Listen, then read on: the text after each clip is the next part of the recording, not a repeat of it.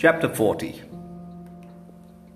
"So glad you could come, old chap," the Gaga said, half rising with great effort from his capacious chair. Karna took his hand unsmilingly. "Sit down, won't you? There's a good fellow. Tea?" Steaming cups were poured, not by a Savoy waiter, but by a menial in a cummerbund who bowed as he handed the refreshment to his master.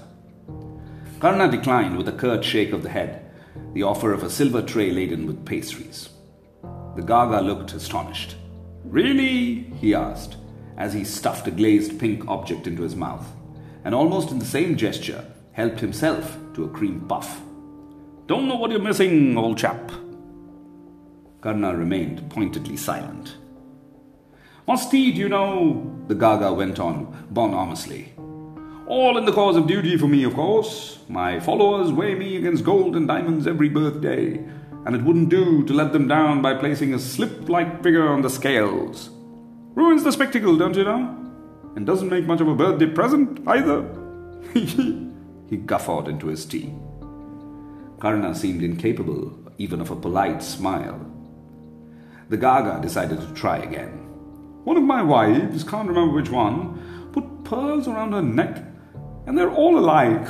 He used to go on about my eating. Don't take this, put that down, not another helping, you know, the sort of thing. Till I told her that each bite of the foie gras meant another sapphire for her collection. Quite literally, and then I couldn't stop her shoveling the stuff onto my plate." He chuckled at the memory, and then noticed Karna sitting stiff and unmoved, his cup untouched on the table by the side. The attempt at banter past, the Gaga took an elaborate sip of tea, one pudgy and bejeweled little finger held delicately in the air. "Suppose you're wondering why I asked you to come here," he said at last. "The question had occurred to me," Karna said dryly. The cup rattled in Gaga's hand. This was not a tone of voice he was accustomed to hearing. "Hoit!" he exhaled sharply. "Hoit!" He reached for a chocolate eclair and munched it reflectively. "Fact is, we'd like to see you back in India." "We?" Karna sat still, one eyebrow raised in interrogation. "The Muslim group," the Gaga explained. "Our party needs men like you." "Oh?" Karna seemed to want him to go on. How much easier it was, the Gaga thought, to deal with men of the turf. They were content with a pat and a nod, and the occasional packet of cash. This cold, aloof lawyer with the arrogant eyes was another sort of customer altogether. And yet, he was just the sort of jockey needed to spur an overweight, complacent thoroughbred into purposeful motion. The Gaga sighed. "You are aware of the current political position in India," he began. "I've been following events, yes," Karna confirmed. The Gaga sensed an opportunity to let the other one do the talking. "Good," he breathed his relief. "And how do you assess the situation?" "I believe it's quite deplorable," the lawyer replied. "Gangadatta and his Kaurava party are the only actors of any consequence on the stage, and they stand for all that is retrogressive and populist in Indian politics. If they are to triumph, we shall witness neither democracy nor progress, but mobocracy and anarchy in India." "Hindu mobocracy," the Gaga added. "Perhaps, although rioters have no religion, as we have seen during this wretched mango business. It galls me to see the leadership of India fall into the hands stained by mango juice." Well put, the Gaga said, thinking enviously of the mangoes wasted on the agitators. They were his favorite fruit, and he had made an annual practice of sending a basket of choicest Alfonso to every Englishman of distinction he sought to cultivate. The unusual gift, accompanied by a crested card bearing the calligraphed compliments of the Gaga Shah, had opened the doors of many a stately home for him in the past. This year, thanks to Gangaji's bad taste, they had had a disastrous effect. Few new invitations had been prompted by what some saw as a symbol of sedition and in 2 cases his baskets have been sent back to him, their contents intact. Next year, the Gaga sighed, he would have to think of something more appropriate to give. I'm afraid I don't believe any of the other parties have covered themselves with glory either, Karna added. The Muslim group is moribund, the Gaga completed the sentence for him. Quite. But then what can you expect from a gathering of Nawabs and Zamindars? We have wealth, we have status, we have positions of influence. But what?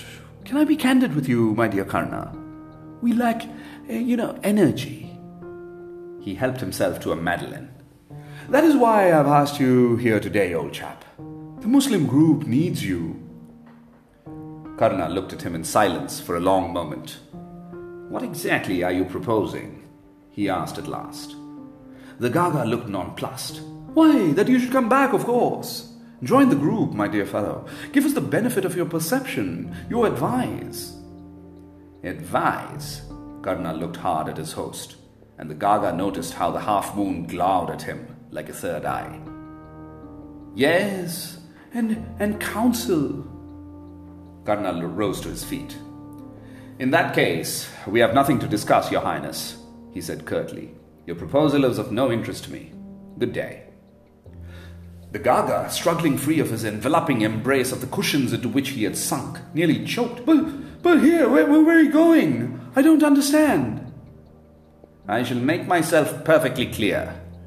I have no desire to offer advice, as you put it, or counsel to an ineffective covey of ineffective and irrelevant old men.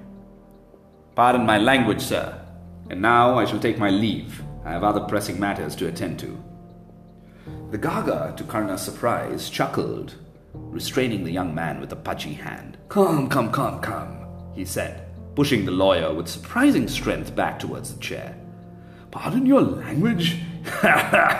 He gave vent to a throaty chortle. I shall do nothing of the kind. That is precisely the kind of language we need to hear more of in the Muslim group.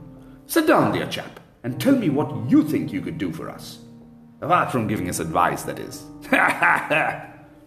He laughed heartily and clapped his hands for more pastries.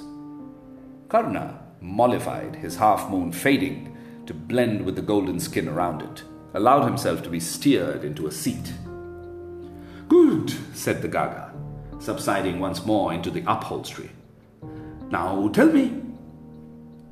I have given the matter some thought, the lawyer said. At first, I hesitated even to come here. I've never had a high opinion of the political achievements of your group, despite my personal regard for many of its members. The Gaga acknowledged the courtesy, and the criticism it modified with a generous nod. In the ordinary course, I would have been reluctant to identify myself solely with one community, but I do not like the direction the Kaurava movement is taking, and I am forced to acknowledge that of the available political alternatives, the Muslim group, which at least enjoys a certain prestige in the eyes of the Raj, has the best potential. He paused here to look meaningfully at the Gaga, who noted and nodded, a lemon tart between his cheeks making other communications difficult. I say potential, Your Highness, and I use the word advisedly, Karna continued, because I do not believe the group, as it is presently constituted, has any prospect worth the name. Expect to serve as a forum for the landed Muslim interest and to speak for the secular concerns of the community from time to time, without, that is, wielding any real political power. The only positions the group has gained are those to which the British have chosen to appoint its members. We must be grateful for that, but we cannot afford to be content with it. Quite so, the Gaga concurred, hastily swallowing a morsel. Quite so. We are reasonably secure under the British, but we must think of the future, Karna went on. A future under Ganga Datta's Kauravas does not bear thinking about. Neither you nor I would have any place in the kind of India they are likely to construct. I quite agree, the Gaga intoned. Go on. That is why we must prepare our battlements now, the young man concluded. And that is why you do not need advice, you need leadership. Leadership which you can provide? The Gaga asked. Leadership, Karna said firmly, that only I can provide. The Gaga was silent for a long moment, weighing the implication of the words as if they were diamonds and he was being called upon to give them away. Very well, he said at last. Name your terms. I believe we can meet them. Karna pulled a piece of paper out of his inside pocket of his double-breasted jacket.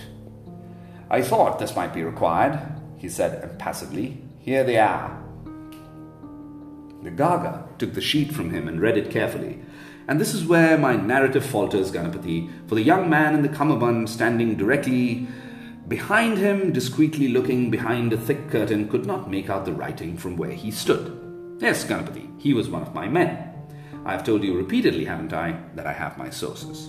They were everywhere, even on the Gaga Shah's personal staff.